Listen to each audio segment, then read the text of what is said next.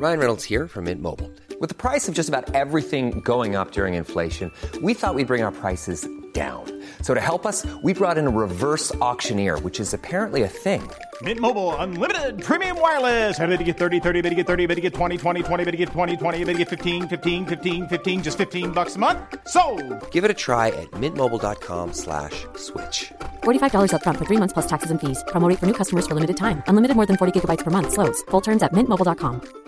I'm Sandra, and I'm just the professional your small business was looking for. But you didn't hire me because you didn't use LinkedIn Jobs. LinkedIn has professionals you can't find anywhere else, including those who aren't actively looking for a new job, but might be open to the perfect role, like me.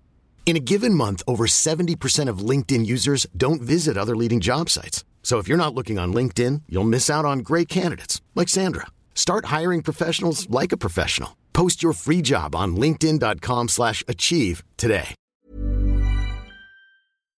Sans Pants Radio, Australia's happiest podcast network.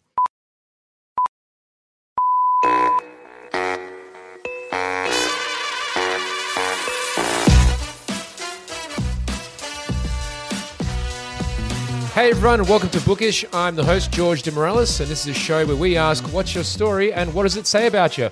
Today I've got a good friend on the podcast. Would you like to introduce yourself and say a little bit about who you are? Thanks, George. It would be a great pleasure for me to get to do that. I am Alistair Tremblay-Birchall, and I do podcasts, and I do stand-up comedy, and I do comedy sketch writing, and I'm basically an attempted comedy all-rounder, even if I don't necessarily succeed in most of those regards, but that is me, and I'm also a father and a son. Now you're just going for the emotional pool as well. I get what you're doing there. Very good angle. Yeah. I'm also a son, not a father though. Yeah, I'm an uncle. Same. Actually, I am a... Yeah. Here's one for you. I'm a freshly minted uncle, or soon to be. My brother yesterday on Mother's Day announced to everyone that he's having a baby with his fiance. So that's exciting. Congratulations. Thank you. So they're going to have... I felt I could smell it on you. Yeah, you got that new uncle smell. Yeah. It's look, I'm actually drowning in nephews and nieces at this point. I'm one of 4 brothers, and all 3 of them have kids now. Well, 2 of them have kids, and this one's now having one on the way. So, well, I think that there's less pressure on you, and then also more pressure. So I apologize for this scenario. Exactly, like that's what I mean. It's like up until this recent brother, because he had the fiance. He was like my barrier against any sort of child pressure from parents, because they're like, obviously, I can just be like, he's in a committed relationship. Look at him for kids. So now he's screwed me really badly. So now I'm back on the radar from the parents. But onto the topic that's more relevant at the moment with this podcast. We're going to be talking about your favorite book and see if we can find out a little bit about yourself. Do you want to tell everyone what your favorite book is? Yes, I do, George. My favorite book is a book called White Noise by Don DeLillo, which I believe is how it's pronounced. I haven't read this book personally, so I did do a little bit of looking up about it, but still, it's probably better if you give the summary of what it's about. Sure. I think a thing I liked about this book is that for the longest time, when you're reading it, it doesn't feel like it's really that much about anything. So there is a story in there, and it's about a guy who is an academic who is the head of the Department of Hitler Studies at this university, a department that he came up with, and he thought it was a brilliant thing that he came up with it. He lives with his family. He has a few kids of his own from another marriage, and his wife Babette has a couple of kids from their marriage. It's a bit of a Brady Bunch scenario, and they all live together in this house. And there's a few kind of threads going through it. One is that he is trying to learn German for this big conference that he's going to, and he's very insecure about other people who study Hitler and that they're going to speak lots of German and that he's not going to be good enough. There's a story about there's a thread about Babette, who one of her kids is noticing is always keeping tabs on how much medication she's taking. And there's this one bit of medication that can't figure out what it is. And there's a few little threads like this, but a lot of it is that it's just kind of conversations. And it's these people who make these like very, very brave pronouncements all the time about, the state of the world and how things are, but it's also so overly like American and consumerism. And he's got this friend who's another academic in sort of pop culture studies, and he's always making statements about the meaning of cereal boxes and the importance of, just the minute details. There's almost an element of Seinfeld in it, like that. So is it actually like intentionally funny? I think it's so funny. I find the book so funny, and it took me 7 years to read it. maybe more. It's my favorite book because every time I would read like 3 pages, and then I would put it down because I'd go, this is the best, and then I'd put it down and not touch it for another 6 months. Right? It's a weird way. It's just I haven't been reading that much. But is it like intentionally funny? Or are you laughing at like, is it a turn of phrase they're actually trying to make jokes here, or is it? I think it's all humor that kind of comes out of character, but also kind of parody of American lifestyles. There's parts where he kind of like, he has a bit of like sort of a, not an anxiety attack, but a sort of like he's having a bit of a breakdown, and the way that they kind of deal with it is they just go into a wild shopping spree. The whole family kind of they're like, and then I just started buying things, and then my wife would hand me something and then I'd buy that and things like that. And then it's just kind of, everything is fixed through some buying stuff. Consumerism. Yeah. Yeah. And so, just to finish kind of what the book is about, basically then the main thread of it eventually becomes, which is really only in the last few chapters, is there kind of, it feels like there's a real narrative drive, right? And that's in the last few chapters, and it has to do with this medication that they couldn't figure out what Babette was taking, and it turns out she was taking some experimental drug based on an ad she saw in the newspaper on somebody advertising, "Do you have fear of death, and do you want to treat it?"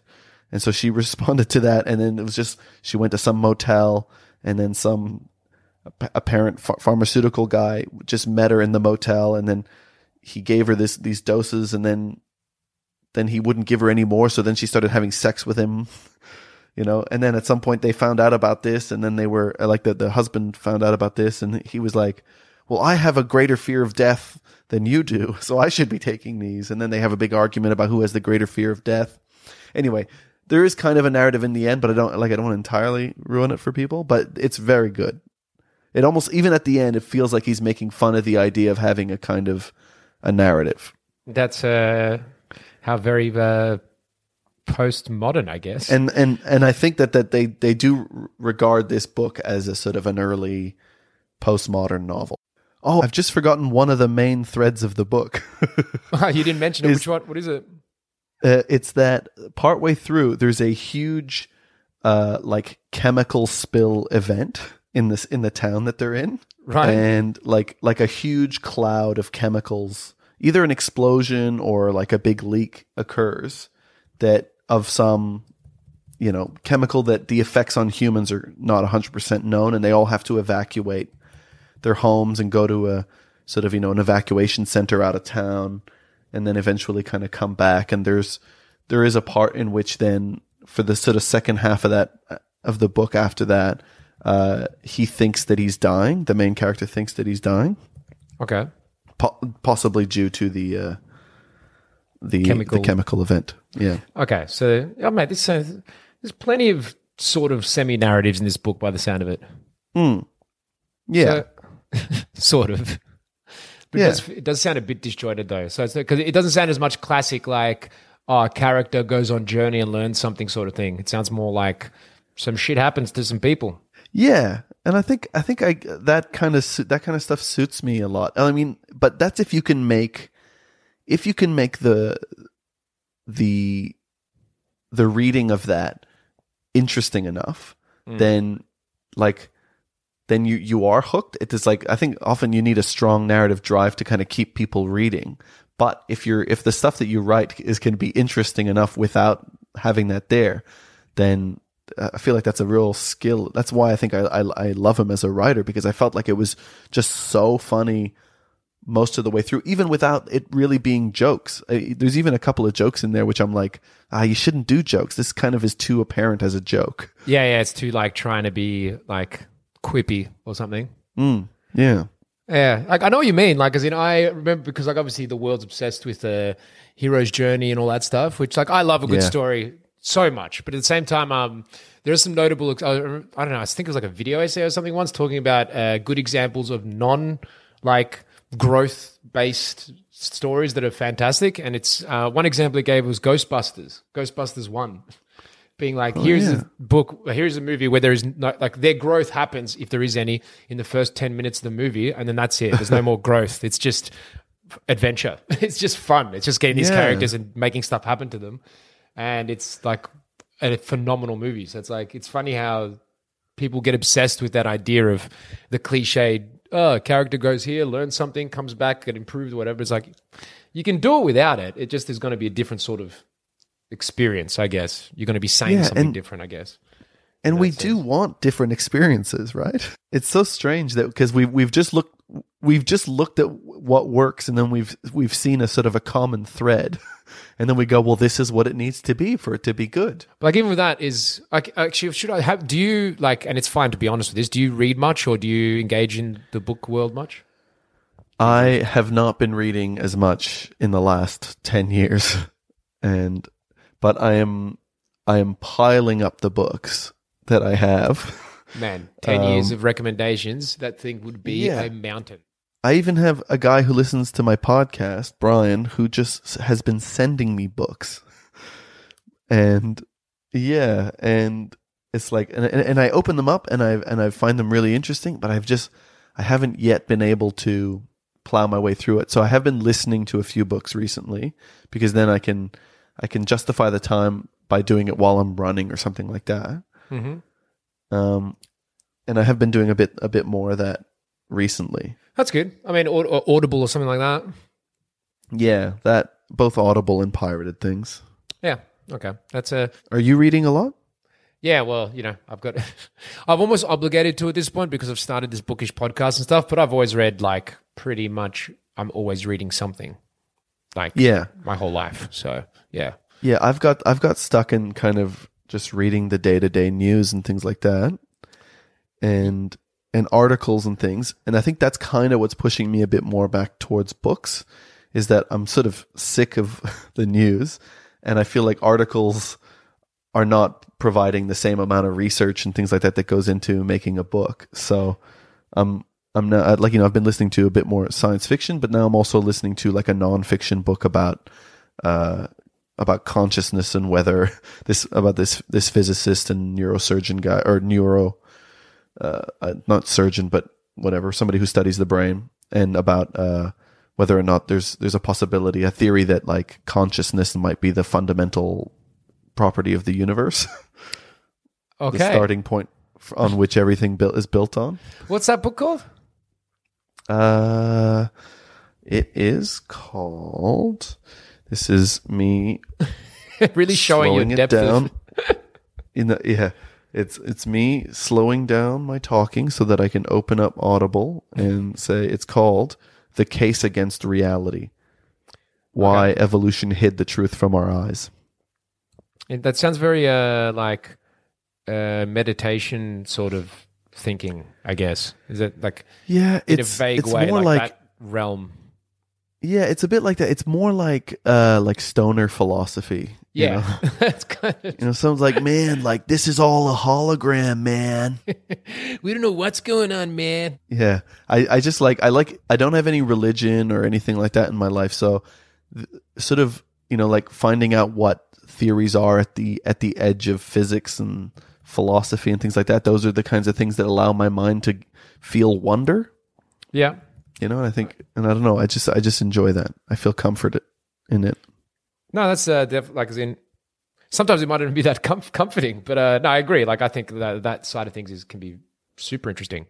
Like yeah, I've ventured into that, although that one sounds a bit intense.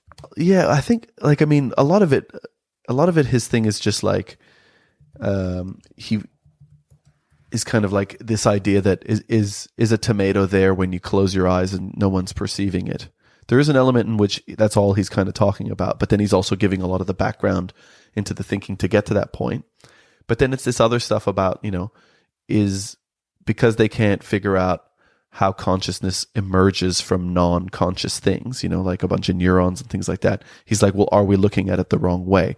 Is there a chance that consciousness is something else, or is like, or there's already consciousness in things, or I don't know. Yeah, it is though all based in science, and that's kind of, that's nice. I don't know. It sounds like that stuff's cool. I just don't know if it does sound like it's going a bit too far down the metaphysical sort of like, I'm always like consciousness is just a fluke of the brain to deal with stuff. Yeah. Like, well, sure. But as a scientist, that's not like a great endpoint for you. You go, it's a fluke. We're done. Yeah. Finished. Because it's like it's emerged so many times through various things that you go, well, there's got to be something to this. I get like as in, but what is consciousness? Are we including like animals and stuff in that sort of thing? I would definitely do it. I think that it's all the same stuff because we've all evolved from each other. So we're just kind of, there's an element in which,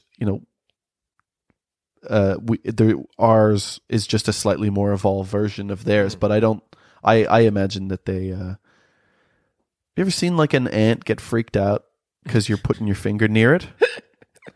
It's like, just go put your fingers, like, go tap near an ant and watch it freak out and go, there's like, oh, this thing is thinking and responding. It's not like, I think those ideas that all animals had just instinct, I think we're past that now. I don't think they think like that. I think it's all like a version of consciousness. Yeah, well, I guess that's why like we've just totally flown off from the original topic, but I do want to talk about this because I reckon, but that's actually what I reckon is proof there of almost the opposite of saying consciousness is some fundamental building block, because I would almost argue that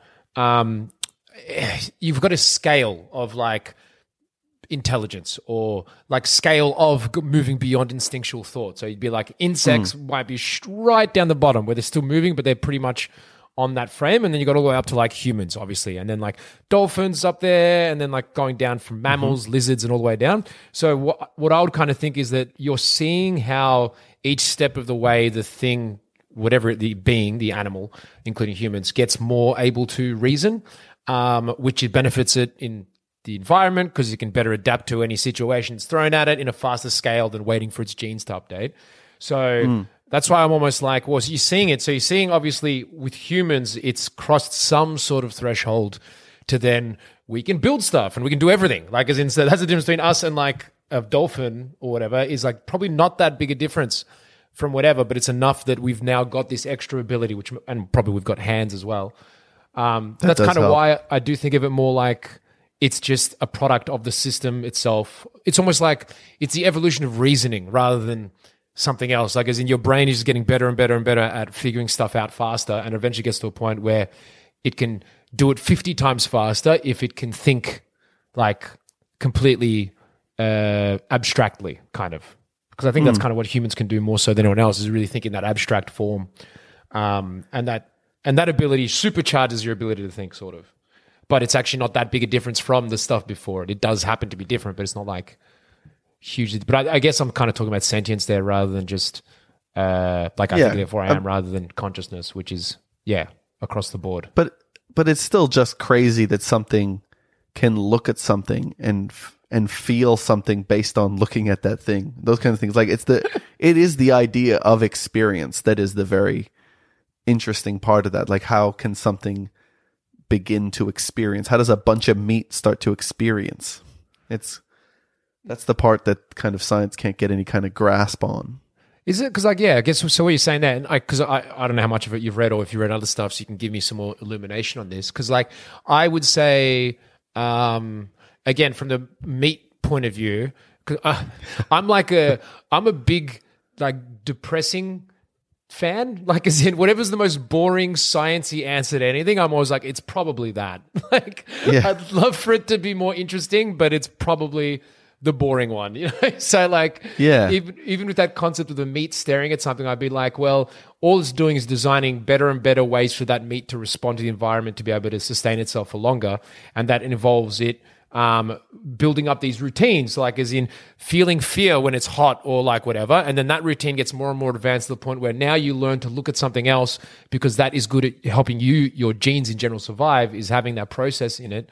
So then that's why now you feel stuff when you look at that. It's because your brain has got the imagination part, which is for it to be able to survive and work out lots of scenarios to get by. But then part of that means that you feel things when you look at other stuff now. That's like an offshoot of it. Yeah. Sort of. Do you know what I mean? Well, yeah. I mean, I think, because you're kind of talking about the evolution of it, like how it happens and like the extra senses and the extra little powers that you kind of get, or the extra computations that you can kind of make. Yeah. But it still is interesting, the point where it goes from,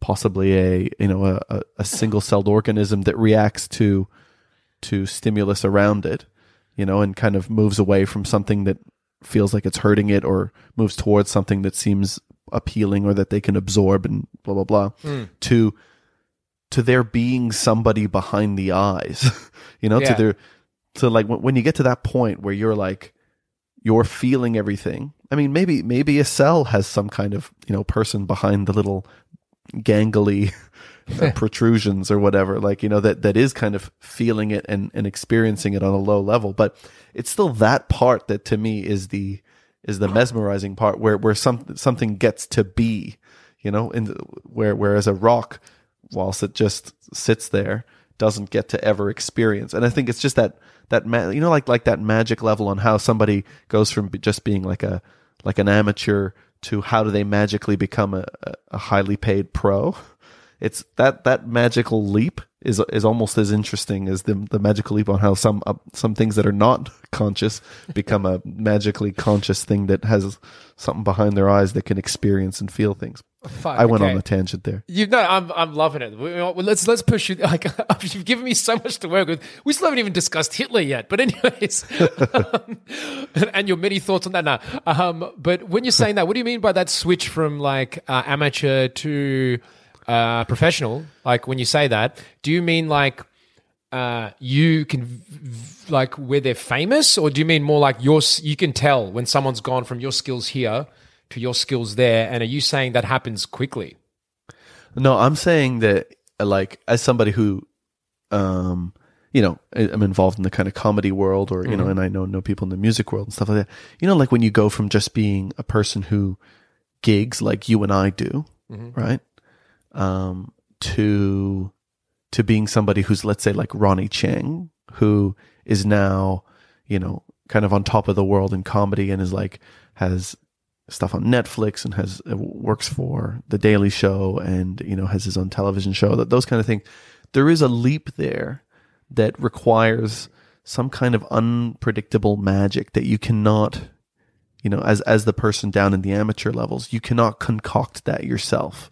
There's an element of luck and right place, right time, but also being seen by the right person. And nobody has the kind of the same path really to go from that amateur to that thing. And so I just kind of consider that a bit of a magic leap, that all you can do is create the best stuff that you can.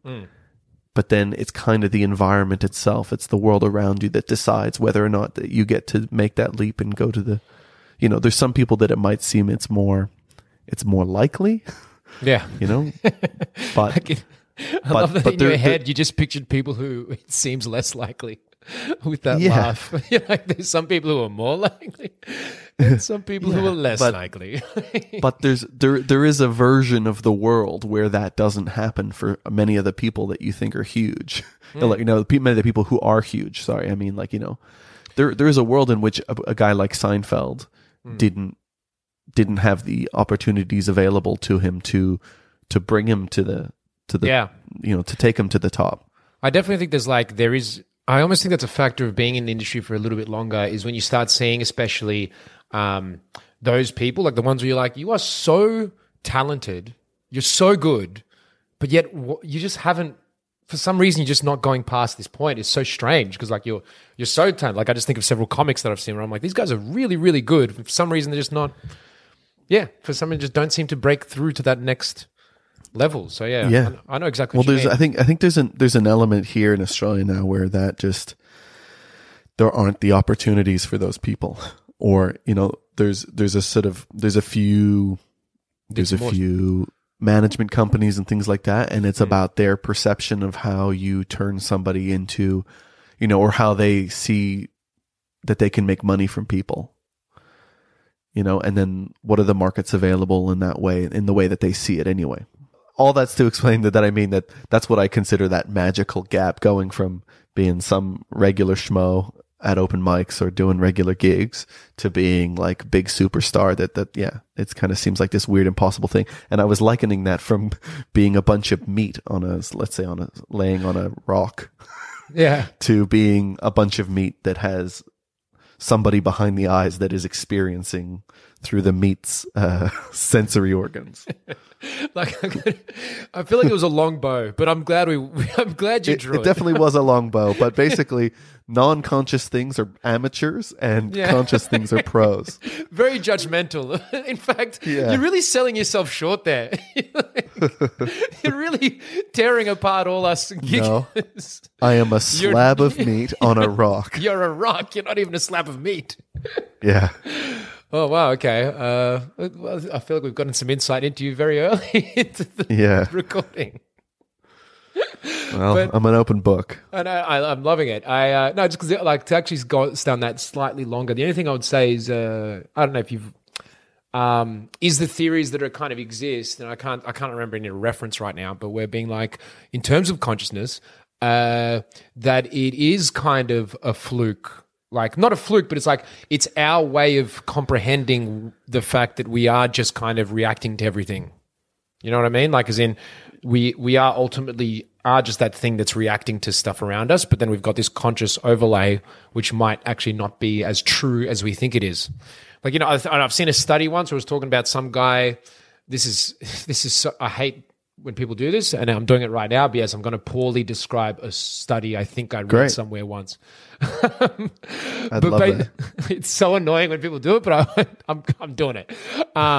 It was like where, like, I don't know whether someone had an injury or whether like somehow they'd done it where the hemispheres of their brain weren't speaking to each other, and they would do a thing where like they would have one hand do one thing and have the other hand do something else, and the person would connect the two things as if they'd chosen it, even though they had no choice over it. Like, one hand would be grabbing an egg and the other hand would be grabbing a rake, and they'd be like, why are you grabbing these two things? And you'd be like, oh, I'm grabbing it because the egg is what you need to use a rake to dig up the ground so you can have a good place to build a hen coop to lay eggs, or something like that. Like, they would find the fact that if you just place these things, I don't understand the full context of the study, so this isn't very helpful. Well, there's an element of discussing something like that in this book where he talks about people with a certain kind of epilepsy. I think maybe in the 80s or 90s they had some treatment for it, which is they realized is that they could just cut the connection between the two hemispheres of the brain, and that was stopping people having a huge amount of fits, right?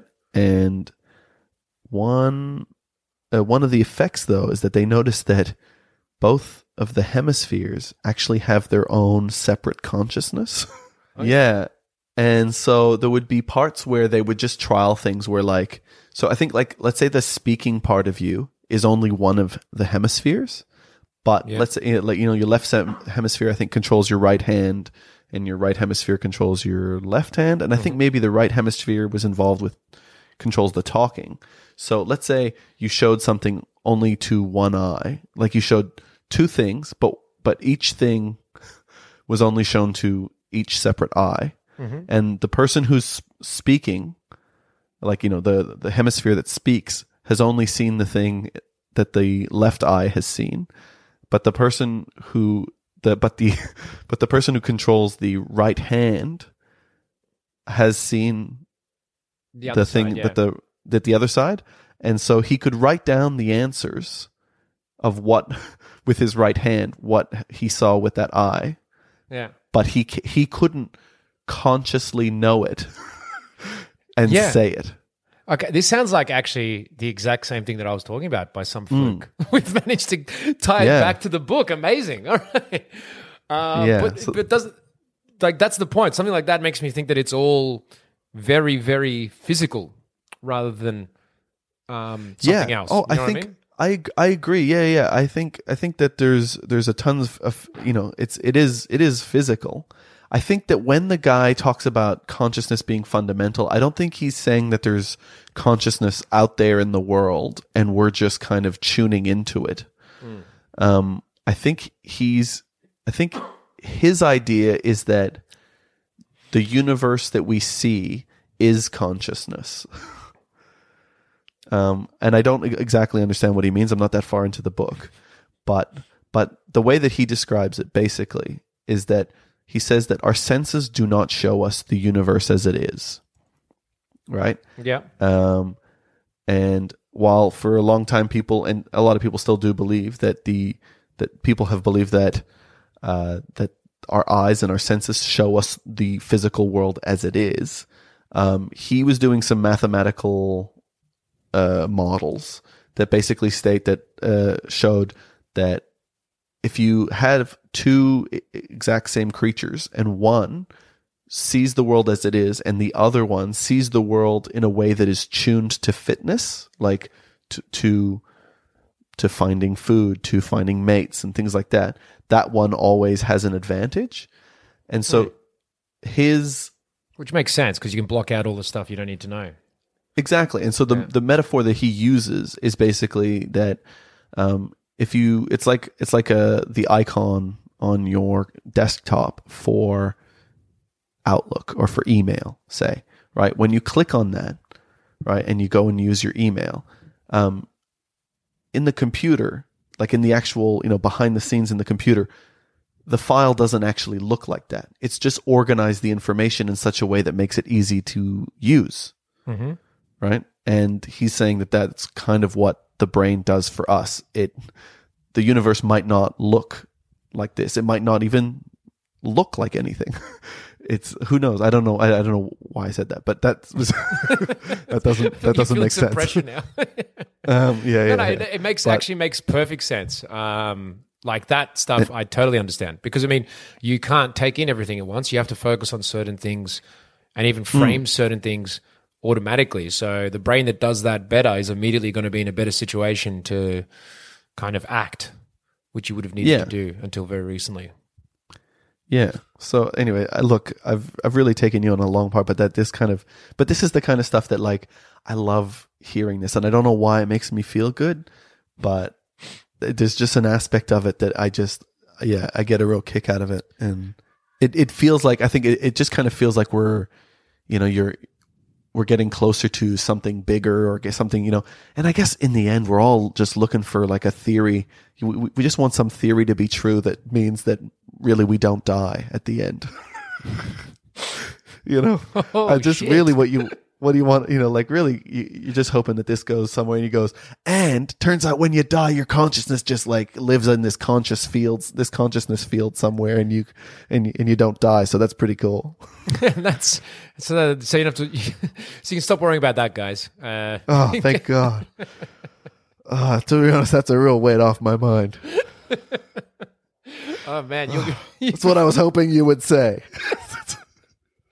You said so much to ask. Yeah, could you just say it and then, use some fancy talk. I won't know what's going on. God, just say consciousness enough times. I'll believe you. So what, does that weigh on you a bit? The concept of death? Of death? Yeah, I mean, I think I'd love to not die. I think a lot of people think that, like, immortality would be a burden. I think it'd be nice. There's never been a faster or easier way to start your weight loss journey than with PlushCare. PlushCare accepts most insurance plans and gives you online access to board-certified physicians who can prescribe FDA-approved weight loss medications like Wegovy and Zepbound for those who qualify. Take charge of your health and speak with a board-certified physician about a weight loss plan that's right for you. Get started today at plushcare.com/weight-loss. That's plushcare.com/weight-loss. plushcare.com/weight-loss. I'm Sandra, and I'm just the professional your small business was looking for. But you didn't hire me because you didn't use LinkedIn Jobs. LinkedIn has professionals you can't find anywhere else, including those who aren't actively looking for a new job, but might be open to the perfect role, like me. In a given month, over 70% of LinkedIn users don't visit other leading job sites. So if you're not looking on LinkedIn, you'll miss out on great candidates like Sandra. Start hiring professionals like a professional. Post your free job on linkedin.com/achieve today. Like, I think it would be potentially a burden. But see, you know what I always thought? I'm like, yeah, it sounds like a burden, but like, imagine you could just cut out the part of your brain that got burdened by it. Then you'd be fine. See? Yeah, but also if you had an eternity to live, right? That's just, if we could find a cure for decapitation, because that's the problem with any like live forever kind of thing. You could still get decapitated, right? Okay. You know, even if you had some medication that allowed you to live for 300 years, there's you know, that we've never found a cure for decapitation. I feel like the funniest part about it, I think if they did invent it now, I feel like you wouldn't go outside out of fear of decapitation. That's right. Because before you're like, if I get decapitated now, I'm only living 70, 80 years. Who cares? But if I'm losing 230 years on this bitch, I'm not going outside. No, of course. It's like, and now it's too valuable. Life is even more valuable. You know? Look, that's right now. My life means nothing. I'm a rock. I'm a piece of Mars. Oh, I think we're getting some interesting insights there. But like, well, I mean, I don't know. I think because even the concept of the tiredness, you're like, it's very, very. It's a thing people love to do in writing. Almost like, because I think it's got a poetic nature to it. The idea of death as the big sleep because you're so tired from life and stuff like that. And you see it referenced in so many movies and stories and stuff, being like, you know, I just want to go to rest now. And you're just like, do you really want to do it? Is that your way of dealing with getting old or whatever?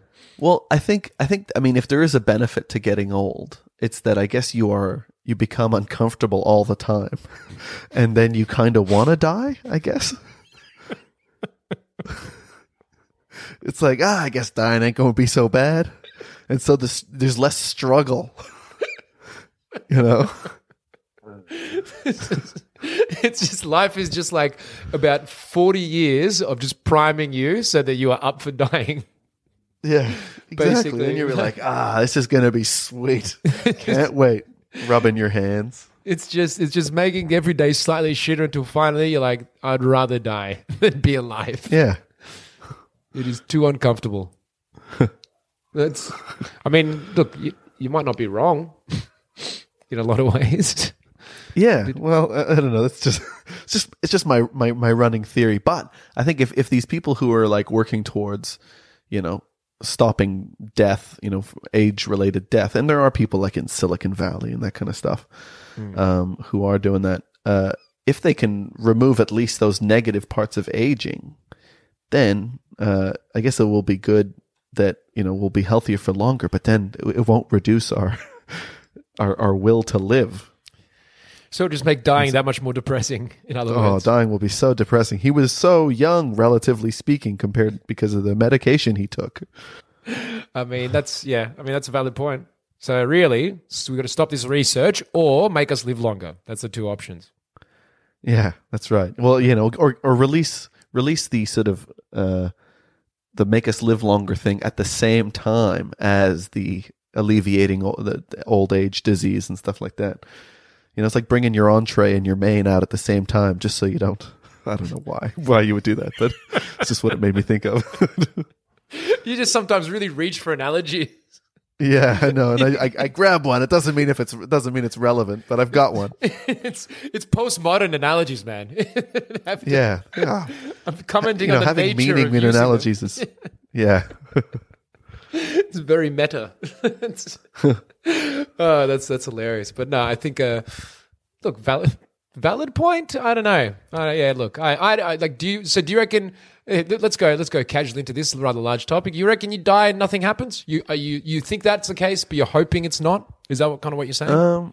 Yeah, that's pretty much my thinking. I think. Look, I think as I fade away, there's going to be a little good bit where my brain kind of will do a whole bunch of weird stuff as it's kind of like going like, oh shit, we're lacking oxygen. Let's show you a whole bunch of stuff. Like, you know, or like have some kind of crazy dream type thing. And I reckon that'll last, you know, it'll probably feel like it lasted for ages.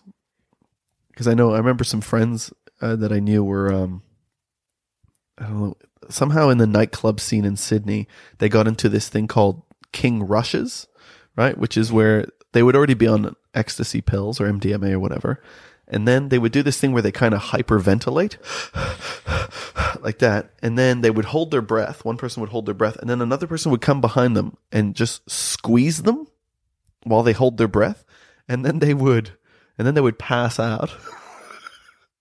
The person would pass out, and then they would kind of like, and then they would sit down on the ground, like they would sit them down on the ground up against the wall or something. And then when the person woke up, which is only usually like, within the next 20 seconds or something like that, 20, 30 seconds, they would wake up, but they would feel like they had been gone for like a month. Right? What the fuck? So I reckon there'll be a bit of that as you're fading away. You'll be like, fuck, what a crazy long dream. And then you'll just disappear. And then it won't be, I don't think it'll be bad. I don't think it'll feel bad or anything like that. And even if it does feel bad, it won't matter because you'll be dead afterwards and you won't be able to remember it or feel it. You won't be able to give a rating to it afterwards. Yeah. Yeah. Like, it's. I've heard of so many things. Seriously, I'm not like out of touch. I didn't think I was, but this is like, I've never heard that before in my life. Like King Rushes. Weird thing to do. It's King so, Rushes. It just sounds so dangerous in a weird way. Like, yeah. Like, either it's not depriving. It's either depriving or flooding your brain with oxygen, maybe. I've never, that's, I can't even imagine how do people even do, like, thank you. You've blown my mind. I did not know that existed. Like, bloody Sydney people, tell you what. People love to party. They're really stepping it up. Like, that's, yeah. I guess maybe now the way you do that is like, nangs? I don't know. Yeah. But then you don't pass out though. They're intentionally passing out. Yeah, that's right. Because you don't black out. You just kind of like something goes over your vision and you kind of see this other world for a little bit, right? Yeah. But that's like, as in, it's just, I think you don't go unconscious or anything. But no. I love that you're framing your entire concept of what happens when you die based on dudes doing MDMA in a club. Yeah, well, it's that thing. It's like a weird thing where due to you doing something weird to your brain, either flooding it with oxygen or depriving it or whatever that was that they're doing, that your brain kind of reacts in some odd way like that. But I think death will be a bit like that. I don't know. I watched some video on YouTube once of this. It's either YouTube or Facebook of this lady who's often spends time with people who, she works in a hospice or whatever, and she just described the process of dying.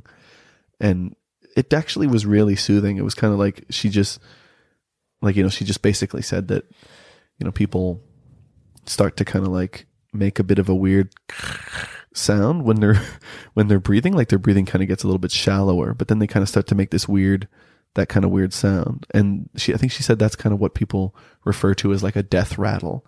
And basically all it is that you become kind of so relaxed, kind of like going to sleep, that you don't think or bother to swallow any saliva that collects at the back of your throat.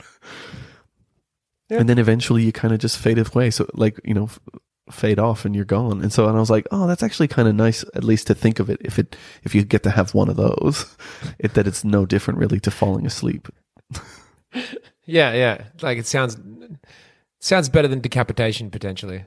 Yeah. But as long as if the decapitation happens fast enough, that'll be all right. But you don't want it to be like with an axe or something like that. No, it'll be blunt, not French Revolution styles. Yeah. They used to take like 10 goes, apparently, the guillotine to actually chop the head off. I reckon that blunt. I reckon you'd be pretty anxious after that first one. No, you reckon you'd be pretty anxious being the one behind the guy who just had that. Like, if you want to think about the most horrific experiences in humankind, imagine being the guy next on the gallows and they just took 17 hits of the guillotine to get the last person. Like, that's... Yeah. I reckon maybe that's why they should have a bag on your head, one of those Hessian sacks. Yeah, I don't think they were too concerned about...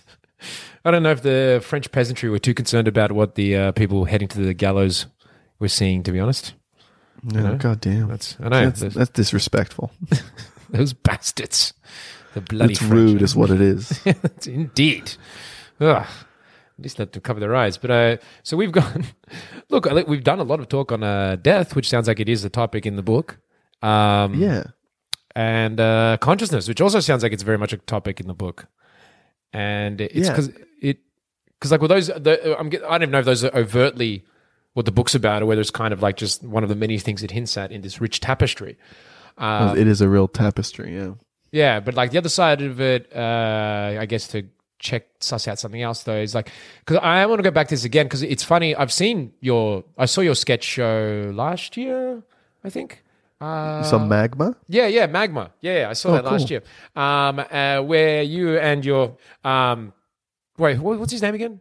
Your partner? Andy Matthews. Andy Matthews. Yeah, you guys did the sketch show, which is kind of like it's because even in that you could almost say this is like I would actually let's say so I've seen your sketch before, including Magma, and I think some other stuff as well, and it is very much fall into that category. I think of more self-aware, meta sort of deconstruction sort of stuff. Not in like a douchey way, but I feel like that's kind of what's an element of what you're doing when you do your sketch stuff. Does that sound fair? Yeah, I think there's an element of like, you know, we've consumed a lot of comedy, and so I think there's an element in that I think that informs what we're doing in some regard. I don't know if we're always self-referencing, but we're, you know, we committed to the characters a lot more than we have in previous times. Yeah. You want to make it sound like it was actually an engineering presentation in the way that we were doing it. Yeah. Which I think is always, I don't know. When it comes to character, I think it's always better when the person commits a bit more to it. So, I really like that show. That was really fun. Well, thanks very much. We just recorded it so that we could actually now release it. Oh, you can do it. It's a real pain in the ass having to relearn the whole thing. And from now on, I'm only going to record things while they're fresh in my mind. It is funny how that happens. Like even in between when you do festivals, and even when you have like a month between, like let's say if you do like Perth or something, and then you go to Melbourne, which is like 3 months later. It's like amazing. You're all cocky going in, and then you're like, oh shit, I don't remember any of this. Yeah. Oh no. You have that first night where you're like, oh shit, I missed the whole section. This show was meant to go for way longer than 35 minutes. First night of any festival is just like, I feel like I always die a horrible death. It's like I have to like remember how to do comedy again. Yeah, it can be stressful. Although the good thing about when you're doing it with a partner like that is you've got each other. You get to die a shared death, which is always, I feel so much better. Totally, yeah. You can hug afterwards and cry in each other's arms. Whereas, like, you know, you go and do Edinburgh or whatever, and you have a really horrible night, and you're just like, oh, just feel it by yourself.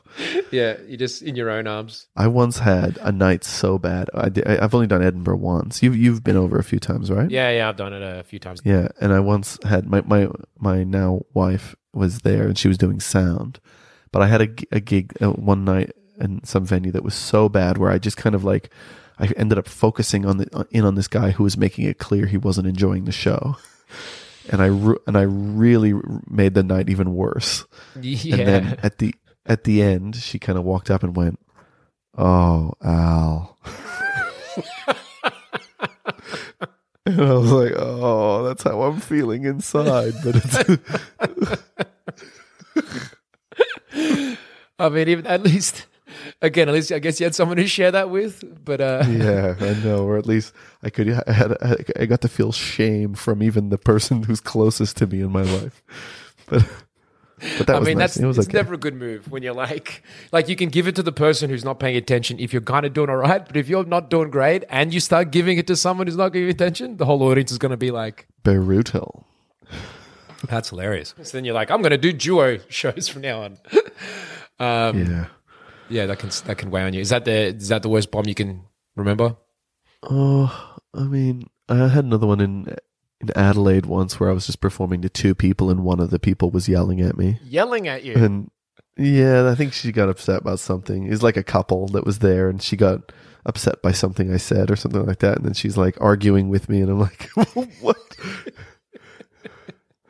Like all good comedy shows. Yeah, you go, well, is it really worth continuing? Should we just end here now? I think that's what I did. You're really playing bad gig bingo with what you're telling me here? Should we just end here now, guys? It's Well, classic. I think that's the question you ask yourself all the time when you're doing this. Definitely, especially in Should we Adelaide. end Let me here? tell you, That not place is that's a great place to go and die. I would love to, if ever I could one day have a profile in which people actually bother to come out and see your shows. I'm sure could be a great place to do gigs. Yeah, maybe. That's I agree. Maybe. Yeah, that's definitely a possibility. I can't claim to have first-hand knowledge of it, but it's as an idea, it's sound. It sounds like it could be. There's potential to it. Yeah. I like where your head's at. All right, but look. So going back to that though, so okay, maybe your style though. Like the only reason I guess I was saying, and I'm not saying like when I described the sketches that I saw as being like self-aware, not in like an annoying first-year student. Oh, look at us, we know what we're doing kind of way, but more in like, yeah, it's informed by comedy. It's not like you're doing the basic stuff. You've obviously seen a lot of stuff, and it's built on that. Would you say that's kind of like, I'm guessing it's not intentional. It is just because you've seen so much, and that's kind of what you gravitate towards. But I'm not even sure how to phrase this as a question. It's just interesting because, like, obviously as a novel, you've chosen something which is more modern in terms of how it's not narrative based and it's not kind of relying on some of the stuff which has been there before. And I'm wondering if that's interesting because how that relates maybe to how you perceive doing your own stuff. If you know what I mean. I think you're right to a certain extent. I think there's a lot of wanting to try to find something original that you can do that's a little bit different. Because I mean, even though this is a sketch show that we did do, it was like it's still technically, like we're almost doing it like a play, but like, but not taking it as serious as a play. We would never want to be called a play, but it's kind of like it's one long sketch in which we've managed to cram in actually tiny little sketch ideas, and that people use as analogies or whatever, or as just little traits. But it's really just an attempt to try to like find yourself a place in which, it's not that different from evolution. You're trying to find yourself a little niche where you can stand out and stand to be a little bit different, but also whilst basically like trying to do your best work. And I think that so far was probably the best work that we've done over the 10, 11 years now that I've been in this. And so it was nice that it kind of felt like it came together. And that was the first time that we ever felt like people gave a shit about us putting on a show as well. So that was kind of nice as well. Oh, right. Like as in the reaction from it and stuff from the people who came and saw it.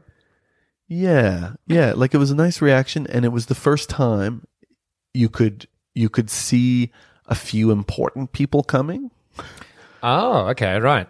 And it wasn't a huge thing because like we only sold out a handful of times, maybe like 5 or 6 or something like that. But you could see near the end that some of the people that were coming were kind of elders in the industry, not necessarily comedians, but people who are like, on the sort of sidelines a little bit like that. And you go, oh, that's cool. Because this was the first time we probably really tried to do a show that was really the kind of thing that makes us laugh, and so like the kind of jokes. And whereas I don't feel like I'm quite there with my stand-up. My stand-up I don't feel is at the level of what that was, even though this year I was trying to go back to doing stand-up before the comedy festival was canceled. I was trying to do a focus on that a little bit more.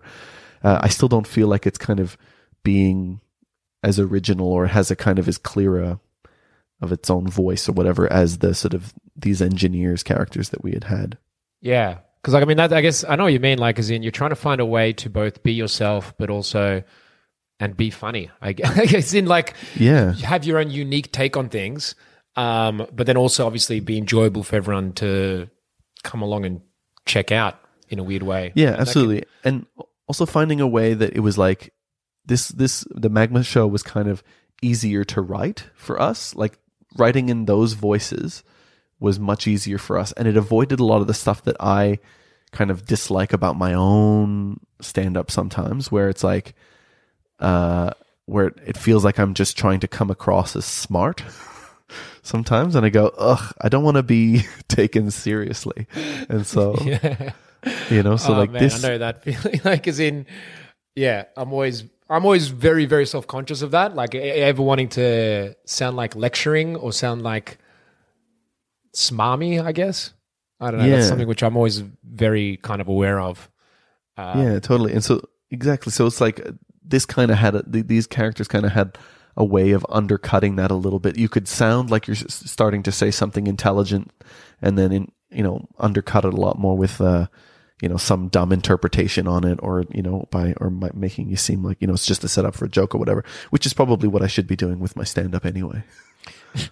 Yeah. Like, I mean, that's honestly, I know what you mean, like, as in, firstly with character, straight away, it's easy to do that. And also, especially if it's a character that's very much a puffed up element of silliness to them, they can say cocky things and whatever, but because it's coming from that sort of thing, you're, as an audience, able to accept it more.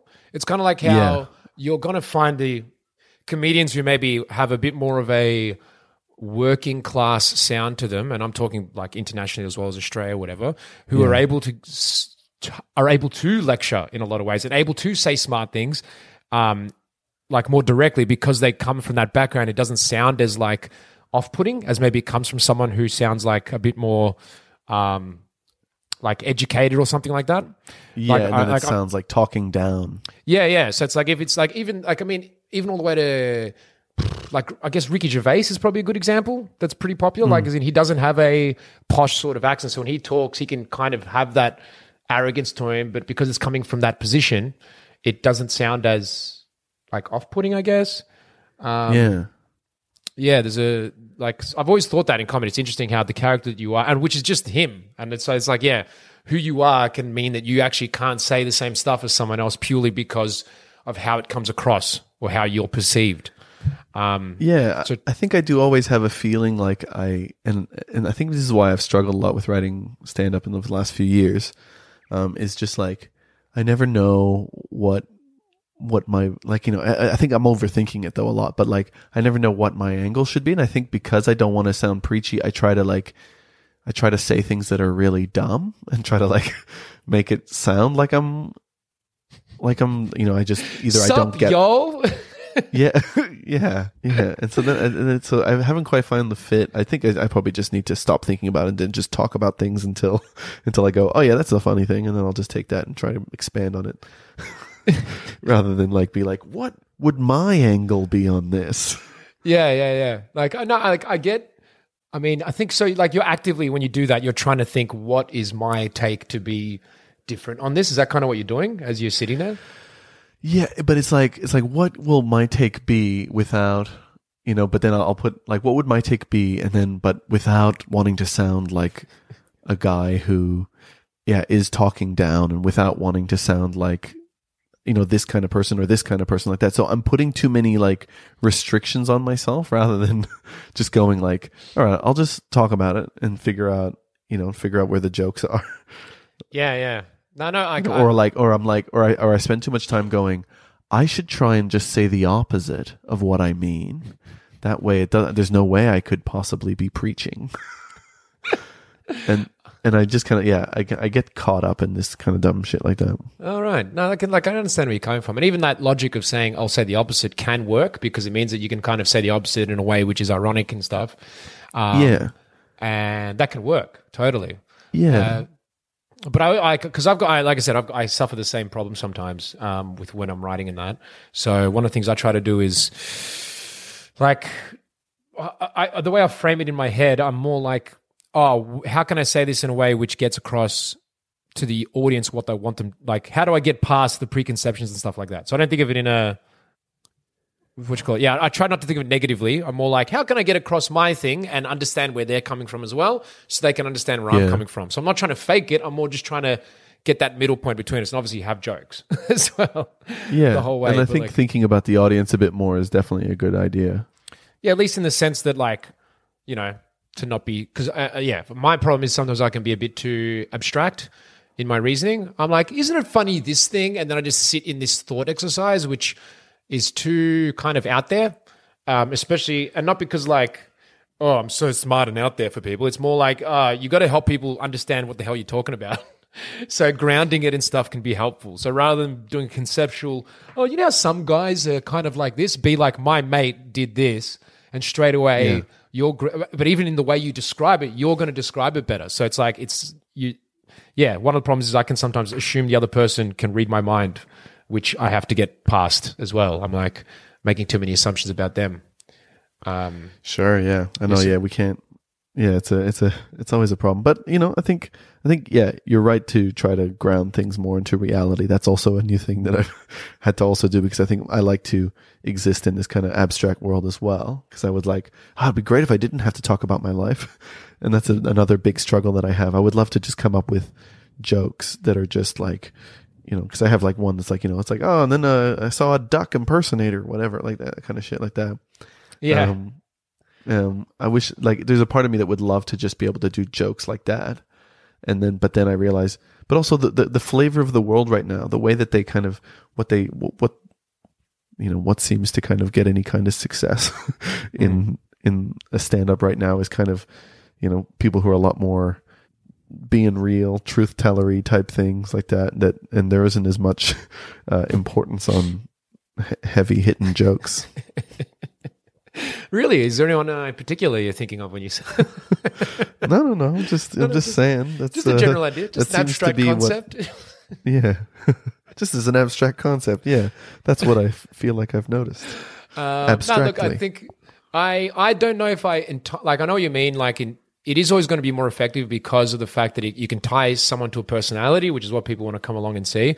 Versus, I mean, Seinfeld just brought out his new special on Netflix. Which is so Seinfeld. It's so it is Seinfeld. Really Seinfeld. And like, I think even as I'm watching it, I'm like, I totally respect this as a craft and an art form, like what he's doing in terms of like, it's someone who's done that for 40 years, whatever. So he's very good at it. But at the same time, like, this probably isn't the exact style that I would personally find the best. I don't mind a little bit of personality. Like, I think, like, but then going back to what you're saying, I think the best example that I think of where I've seen someone do kind of a bit of both whimsy, but with their own personal thing. James Acaster. Yeah, I love some James Acaster. Yeah. I reckon he manages to balance the two. He's not being like, my girlfriend, blah, blah, blah. Although his recent show was more like that. But it's still got that element of whimsy to it, but it's not like just straight up joke. You know what I mean? Like, as in, it's not, how weird are stores or something. Yeah, I think I was modeling the stand-up show I was going to try and do at this year's comedy festival a little bit on Acaster, because I was like, oh, this is kind of what I've always been wanting to do. It is just bits, but then he is anchoring it in reality with having that kind of, fake real life kind of thread throughout it, but then that turns out to be kind of real life in a way. It's a metaphor for his real life or whatever. But then also just allowing, just being able to take, like, he had that little idea about a guy, was it like one of the most confident people all have a secret? And this guy was super confident because his name was Sean, and his secret is that he knows how to spell his name. Yeah. Those kind of thing. And it's like those little, that kind of thing is kind of like just a one-liner. But what he's managed to do is he's managed to anchor it as a character, like trait in somebody in his story, and then use that same trait, that same joke on another character later on in the show to just like to really wrap it up and just make that bit so worthwhile. Yeah, to actually get more out of it. Like, as in, it's to actually develop it even further by incorporating into a story. And that's kind of what I mean by about like saying how, it doesn't necessarily have to be true, but making it about a real thing, even if it's like not a real thing as in I'd had to have happened to my mate, but grounding it in reality in that sense reveals more you can do with it and actually adds more flavor to the overall concept kind of. So no, I 100% think you're absolutely right. Yeah, I reckon look, sounds like I'm looking forward to your comedy show next year. By then it is going to be tight. We'll see. Let's see. Well, with all the gigging I will have done. Yeah, look, I'm still on the fence about whether there will even be a comedy festival next year. Yeah, but that's a topic for another day. I think totally. This show is meant to be about us discussing a book. The book, yeah. Well, we've gone off in a way. We're like we're talking about the the style that he chose to write this book in. Exactly. Fear of Death, which is a huge thread through it, and possibly And one of the consciousness. reasons why I love that book. Yeah. We've actually have touched upon a lot of it thematically rather than directly, which is the point of this show, actually, because like you don't like a book because the character's name's the main character's name's Alistair. This is why this is my favorite book. that's usually not how that works. That'd be a great reason for someone to love a book. It would be, yeah. I'm going to find him, whoever that is, figure them out. But I think I should probably wrap this up since we've been going for a while now. So is there anything, I guess, anything else you want to add? Has this illuminated anything further about the book and yourself? I think it has. I think you've made me realize that I like the book because it's funny, but I think also because there's an element in which I actually look up to the writer of the book because I feel like he's managed to make something funny in a way that I don't know how to do. And so I think that there's an element where I'm like, I feel like there's something I can learn from this book. And also to be able to write something that doesn't need to have that kind of hero's journey, blah, blah, blah. Also, I find, so in a way, it's like, maybe this guy is just, I like it because he's laying a potential career path in front of me. Or at least showing you the potential that exists. Yeah. And I think also discovering any kind of new comedy that excites you is kind of, if you're in the field of comedy, is something that's very exciting. Because it's not that often that happens. Actually, you made me kind of want to check out this book now. Yeah, I mean, see if you find it funny. There's like, because I felt like I was laughing a lot at it. I found the way that the people were so confidently saying things and that nobody never called them on their bullshit because everybody was just so full of shit. Yeah, made me laugh so much. But I don't know if other people find it as funny as I did. Oh, no, we can check it out and find out. Okay, cool. Well, I guess that brings us to the end of this episode. We've touched on a few different topics. And just you know what I want to end on? I want to tell you right now, you're not a rock, okay, Alistair? You're not I'm not a even a slab of meat on a rock. No, you're more than that, all right? Oh. You're at least a single-celled organism in my books. Right, you see? Yeah. That's very nice of you. People okay. don't compliment me like that on most podcasts, so this is really nice. Yeah, well, that's what we do here. Right. Thanks so much for being on. And hopefully you get to finish this next book and we can maybe talk about that next time. Sure, in the next 7 years I'll get onto finishing one and we can do that episode. Once your kid's in university, you're going to be free time, you'll be laughing. It's going to be sweet. Thanks. All right, cheers. Thank you so much. Bye.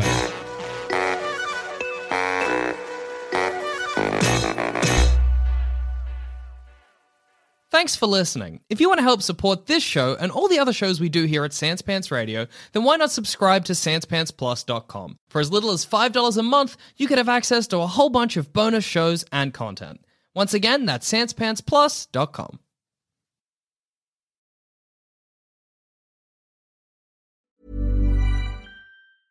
Hey, it's Paige DeSorbo from Giggly Squad. High quality fashion without the price tag. Say hello to Quince. I'm snagging high-end essentials like cozy cashmere sweaters, sleek leather jackets, fine jewelry, and so much more. With Quince being 50 to 80% less than similar brands.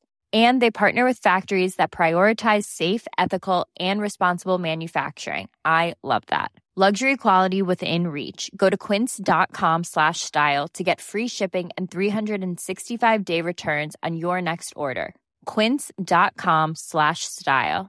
Save big money and transform your home with new appliances now at Menards. We offer the lowest prices and the largest in-stock appliance selection. Ready to take home today. Check out top appliance brands, including KitchenAid, Maytag, Whirlpool, Amana, and Criterion. Upgrade your home and save big money on new appliances at Menards. Shop our entire selection of appliance options online today at Menards.com. Save